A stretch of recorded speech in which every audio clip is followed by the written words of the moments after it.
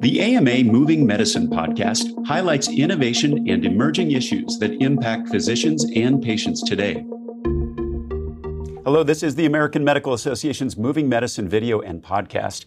You can also find this episode on the COVID-19 Update podcast channel as well. We're getting so many questions here at the AMA about monkeypox, and we're here to answer those questions today about this important disease that's spreading throughout the country. I'm joined today by two special experts from the CDC's Division of High Consequence Pathogens and Pathology in Atlanta. Dr. Caroline Schrodt, an emergency medicine physician and current clinical guidance team co-lead for the clinical task force of the CDC's multinational monkeypox response. Dr. Schrodt is also a lieutenant commander in the U.S. Public Health Service. And Dr. Jennifer McQuiston, a doctor of veterinary medicine and the incident manager of the CDC's multinational monkeypox response. She's also a captain in the U.S. Public Health Service. I'm Todd Unger, AMA's Chief Experience Officer in Chicago.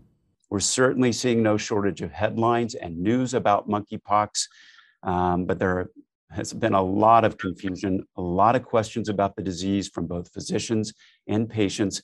Dr. McQuiston, I'd like you to start by telling us the facts about where we stand right now in terms of known cases in the U.S. and how quickly it seems to be spreading. Thank you so much for having us on. The first case was confirmed in the United States on May 17th. And as of yesterday in the U.S., there are now 929 confirmed and probable cases across 42 states or territories in the District of Columbia. So we are actively seeing spread of the virus within the United States. Worldwide, there are 10,611 confirmed cases that we're aware of in 65 countries.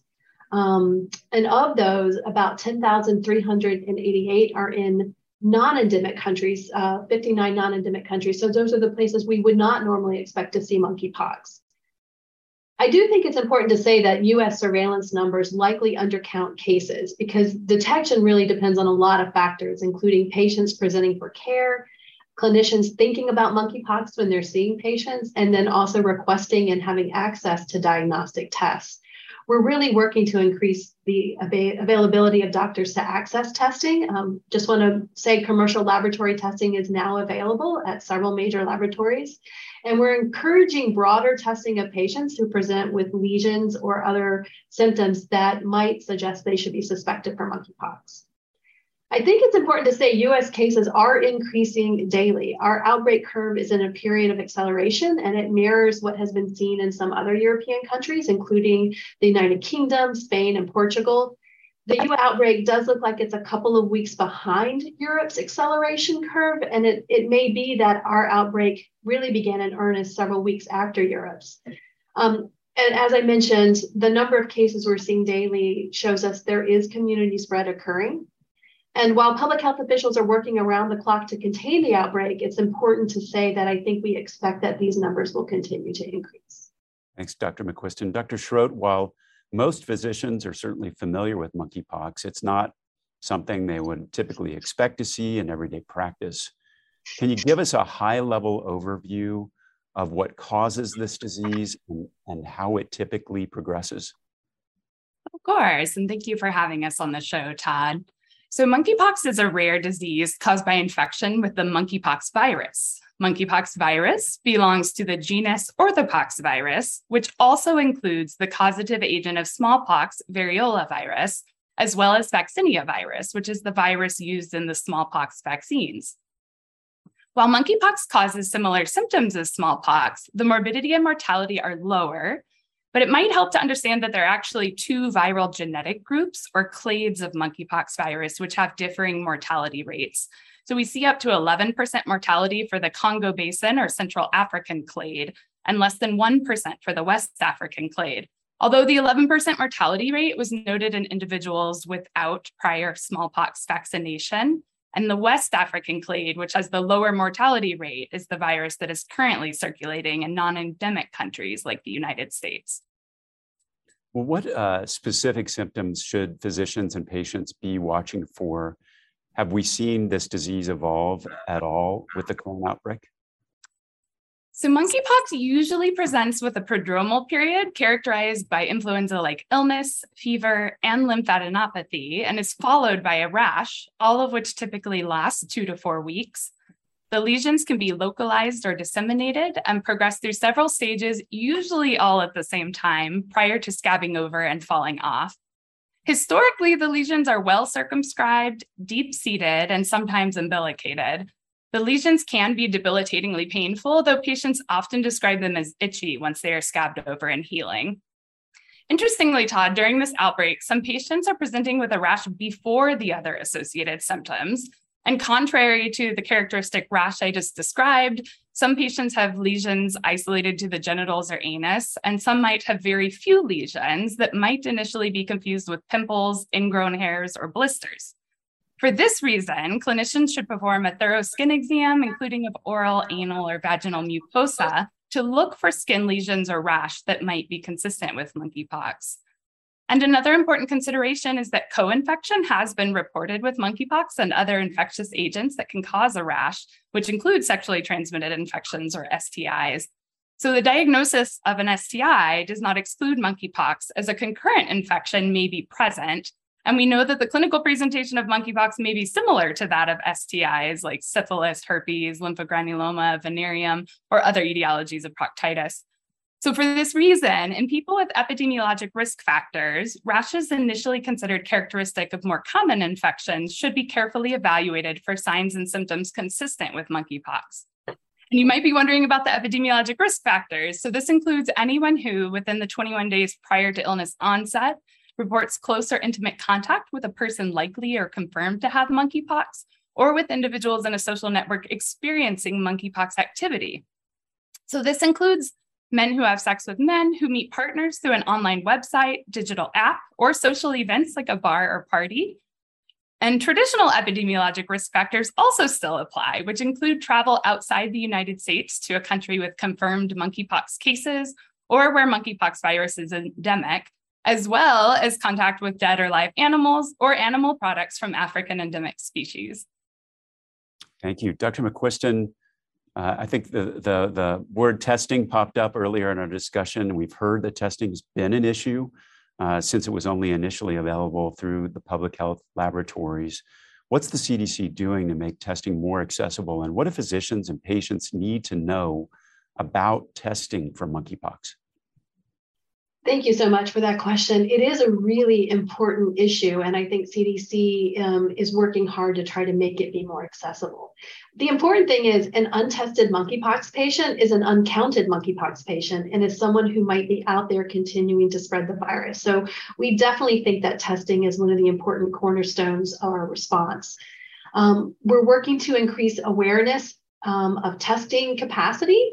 We're working to try to ease the access issue so that we can then get more people tested and then better understand how and why monkeypox is spreading in the United States. So to raise awareness through clinician education with our Health Alert Network notices, or HANs, and several COCA calls that we've put out information about clinical presentation, patient management, post-exposure prophylaxis, treatment options, and how to test. So information about how to test is available in those clinician resources. Results from early testing are so important because it helps healthcare providers advise their patients about the steps they need to take to prevent further spread. And health officials can obtain information about people with whom the patient has had recent close contact with once testing is part of that equation. So it's really important. So the U.S. has had testing capacity of up to 10,000 specimens per week in over 60 laboratory response network laboratories, or LRN laboratories. This is a really important cornerstone of the U.S. testing capacity that we have for bioterrorism agents, for emerging and unknown diseases. But the thing is that a lot of clinicians are unfamiliar with them and aren't comfortable using them. And we know that that is one of the things that has resulted in less access or use. So on July 6th, after work by CDC to transfer our assay to at least 5 different commercial laboratories, they're standing up their testing as we speak. So on July 6th, LabCorp began testing for monkeypox, which added another 10,000 per week to the U.S. capacity. And Mayo Clinic Laboratories announced on July 11th that it was beginning testing And there are 3 other commercial labs that are currently in the process of coming online as well. And very soon that would bring US testing capacity to at least 60,000 per week. We've also heard that one of those labs that's working to bring on our assay, Quest, has stood up their own monkeypox testing assay, so not even using only the CDC assay. So all these things combined, we hope will dramatically expand testing capacity nationwide and make it more convenient and accessible for patients and clinicians within the coming weeks.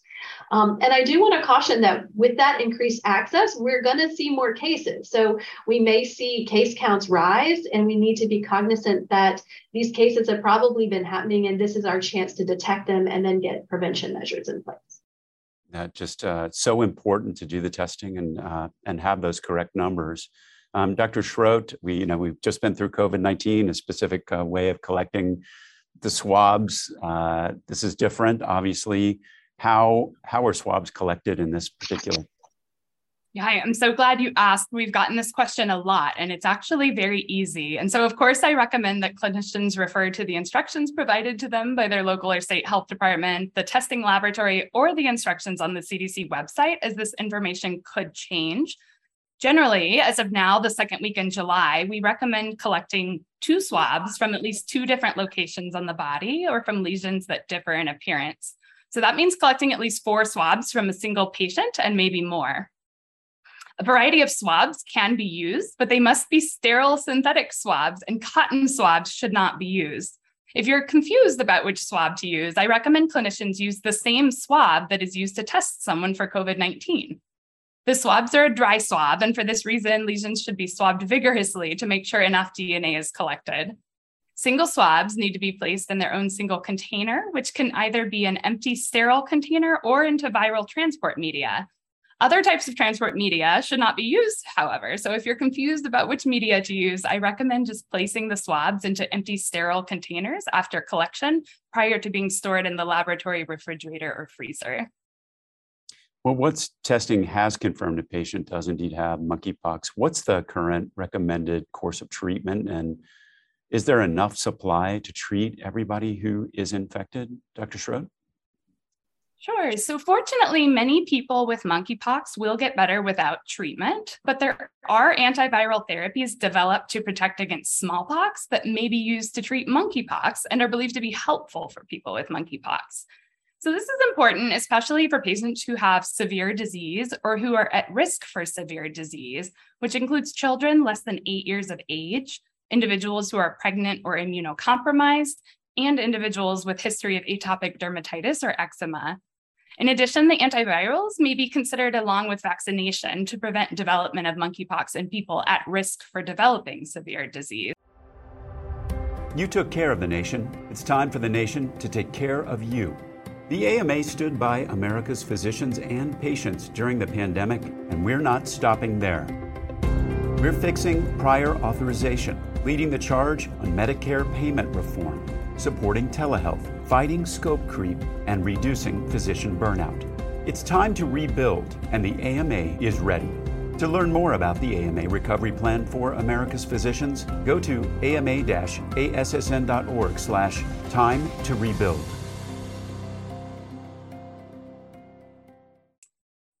So the 3 main antivirals that can be used are tecovirimat, which is also known as TPOXX, cidofovir, and brincidofovir, although brincidofovir is not currently available from the Strategic National Stockpile. TPOXX is considered first line due to its favorable safety profile and its availability in oral form. Additionally, Vaccinia Immune Globulin Intravenous, or VIGIV, is licensed for treatment of complications due to vaccinia vaccination or infection, but can also be used for treatment of monkeypox. And so the Strategic National Stockpile in the United States, which is managed by the Office of the Assistant Secretary for Preparedness and Response, or ASPR, has sufficient stock to meet the demand for both oral and intravenous forms of TPOXX. And as the use of TPOXX in humans prior to this outbreak is limited, CDC currently has an expanded access investigational new drug protocol, which allows for the use of TPOXX for monkeypox. Clinicians interested in providing treatment should contact their local or state health department. And clinical case consultations with CDC clinician subject matter experts are available 24/7 if desired to discuss cases and treatment.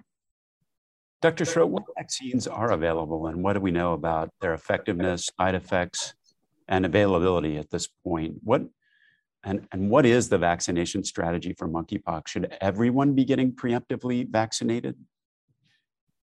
Thanks, Todd. The US government has two stockpiled vaccines, Jynneos and ACAM2000. Both are believed to be about 85% effective at preventing monkeypox based on cross-reactivity across orthopox viruses, but neither has been studied for post-exposure prophylaxis. So we do not have information on vaccine effectiveness for monkeypox in this specific context. So far in this outbreak, only Jynneos has been administered as post-exposure prophylaxis due to its improved safety profile. Both vaccines actually contain live vaccinia virus, but the strain in Jynneos is non-replicating, which means that it does not cause infection in humans. Jynneos is administered as a 2-dose subcutaneous series with doses given 28 days apart, whereas ACAM2000 is administered as a single percutaneous dose using a bifurcated needle that leads to an infectious lesion at the site of vaccination, which can then be unintentionally spread to other parts of the body or even to other people. As the vaccinia virus in Jynneos is non-replicating, it does not spread to other parts of the body or other people, and there are fewer adverse events or side effects associated with the Jynneos vaccine. As such, these Jynneos doses should be prioritized for people who are at risk for severe adverse events with ACAM2000 or severe disease from monkeypox, such as people with immunocompromising conditions. And as with any vaccine, but especially since Jynneos is a newer vaccine, clinicians should report any adverse events that could be related to vaccination to the Vaccine Adverse Events Reporting System at VAERS, vaers.hhs.gov. And CDC is not recommending preemptive vaccination of the general population, nor is preemptive vaccination currently recommended for most clinicians in the United States and laboratorians, unless, of course, they're conducting orthopoxvirus lab testing. For post-exposure vaccination, we recommend vaccination of close contacts who have been exposed to someone with monkeypox. And for preemptive vaccination or pre-exposure prophylaxis, vaccines are being allocated to jurisdictions in phases with a current emphasis on vaccinating known contacts, presumed contacts, or persons at increased risk of being a contact. And so state health departments should be consulted to arrange vaccination of individuals for whom it's indicated. Dr. Schrodt, infection control and prevention, always a big focus for physicians. What, in this case, do physicians need to know about infection prevention and control measures for monkeypox in their healthcare settings to protect themselves and their patients? Sure. So there's actually a really helpful page on the CDC monkeypox website that details infection prevention and control recommendations in healthcare settings. But briefly, if you suspect your patient could have monkeypox, place the patient in a single person room and immediately consult your state health department. Recommended PPE for healthcare personnel who enter the patient's room is the same as for COVID-19. So this includes a gown, gloves, eye protection, and N95 respirator or higher. Standard cleaning and disinfection procedures should also be performed, of course, in accordance with the manufacturer instructions using an EPA-registered hospital-grade disinfectant with an emerging viral pathogen claim. Thank you. Dr. McQuiston, one question that physicians are often asked is if a patient suspects they may have monkeypox or have been exposed to monkeypox, what should they do first? Where do they start?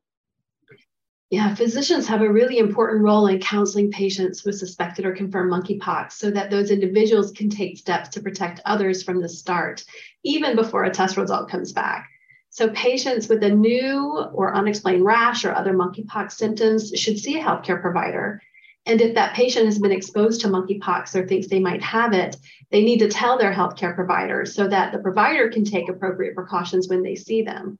And a provider should really instruct those individuals who come in thinking they might have monkeypox or come in with symptoms of it, that they need to isolate at home while they're waiting on the results of the test.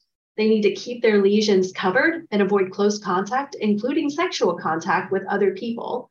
And they should also avoid coming in contact with pets except for medical care or emergencies. And so I think the thing is that people who are suspected monkeypox patients are waiting on a test result need to follow those precautions And those are also the precautions that are recommended for people with confirmed or probable monkeypox. So keeping yourself isolated, away from other people, and really stopping the spread is important.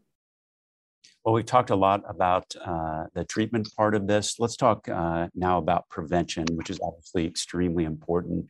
Dr. Schrodt, what do we know about how monkeypox is spread? Yeah, so monkeypox virus is transmitted by symptomatic individuals through close contact with lesions, bodily fluids, including respiratory secretions, and objects that have had contact with lesion crusts or bodily fluids, such as contaminated linens or bandages. The virus can also be transmitted from pregnant people to their fetus through the placenta. And monkeypox can spread from the time symptoms start until the rash has fully healed over and a fresh layer of skin has formed. Well, what should physicians be telling people about prevention strategies? Are there things that people can do to lessen their exposure? Absolutely. So prevention strategies should emphasize avoiding close skin-to-skin contact or sexual activity with someone who has a rash that might be or is confirmed to be due to monkeypox. Items like dishes, towels, or bedding should not be shared with somebody with monkeypox, and people should wash their hands often with soap and water or use an alcohol-based hand sanitizer, especially after contact with sick people. And to lessen the risk of unknown exposures, when thinking about events or activities, attendees should consider how much close personal skin-to-skin contact is likely to occur at the event they plan to attend. Events with fully clothed attendees and minimal skin-to-skin contact are lower risk. In contrast, raves, parties, or clubs where there's minimal clothing have some risk. And as you might imagine, enclosed spaces such as back rooms, saunas, or sex clubs where there's minimal or no clothing and where intimate sexual contact occurs have a higher likelihood of spreading monkeypox. So people should talk to their partners about any recent illness and be aware of new or unexplained sores or rashes on their body or their partner's body, including the genitals and anus. Dr. McQuiston, as a veterinarian, you specialize in outbreak investigations and research involving diseases that spread from animals to people.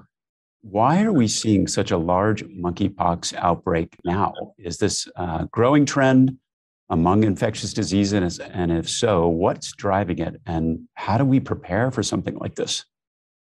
It's a great question. And I mean, coming off of COVID, which was also a zoonotic pathogen to start with, I think it certainly raises questions in people's minds. I think, we've known about and studied monkeypox for decades, but this current outbreak is turning much of what we thought we knew on its head. So historically, monkeypox was thought to occur occasionally in disease endemic regions of Africa, and it was usually associated with wild animal contact, followed by limited person-to-person spread. And we've known that Nigeria has been experiencing an outbreak of monkeypox since 2017, with occasional travelers coming from Nigeria being diagnosed with monkeypox when they return to their home countries. In the US, we had 2 such cases last year. So it's on our radar, but we had not previously thought of monkeypox as having such a degree of sustained person-to-person spread before, or thought of monkeypox as potentially a sexually transmitted or intimate contact type of infection, although we knew close contact could spread it. But this sustained person-to-person spread through sexual networks and nearly simultaneous emergence around the globe associated with those networks, it wasn't something that we had on our radar or had predicted. I think there is a lot of travel occurring right now post-COVID-19, and I think that many of the early cases in Europe were associated with large events and venues featuring attendance by many gay, bisexual, and other men who have sex with men. And I think that sort of travel really accelerated spread around the globe. I think that one explanation is that monkeypox might have been circulating in this manner for some time, perhaps in the endemic countries, but it was undetected against the backdrop of other, expected cases from endemic disease. And it wasn't until it moved through the sexual networks and seeded globally that we became so aware of it. One of the things we're trying to do is study the genetic fingerprint of viruses from cases and also looking back at stored samples to see if we can form a clearer picture of how and when the current outbreak got started and how it spread. But a lot of emerging diseases in humans are zoonotic. Monkeypox is just one example.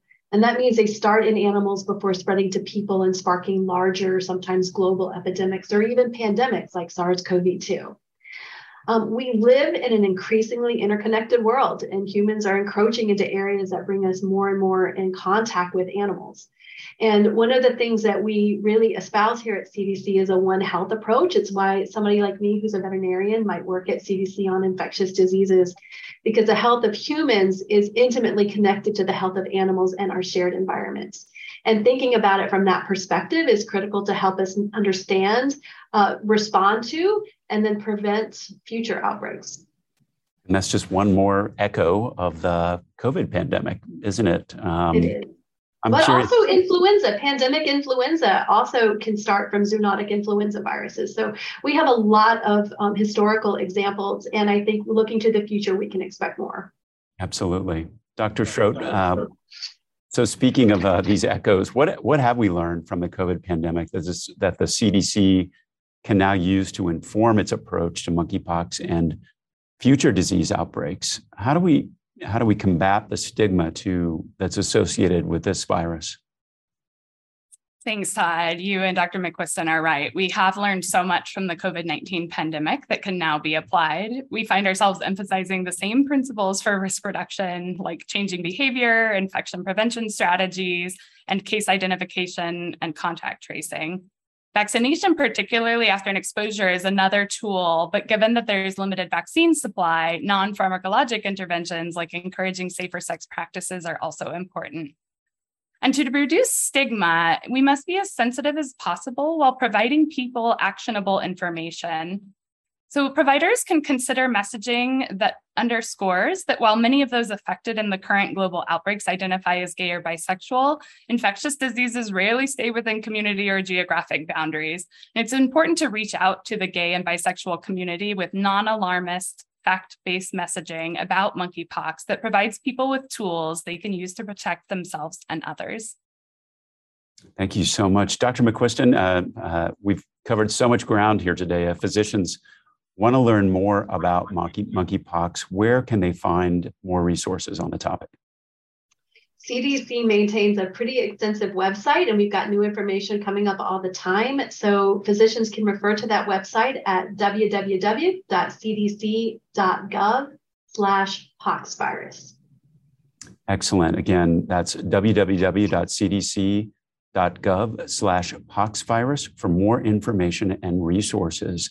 Thank you, Dr. McQuiston. Dr. Schrodt, that was a lot of great information. We hope that addresses a lot of the questions that we're receiving here at the AMA. We'll also be building out more resources and pointing to the ones that you're building. Thanks again, and we'll be back soon with another Moving Medicine episode and podcast.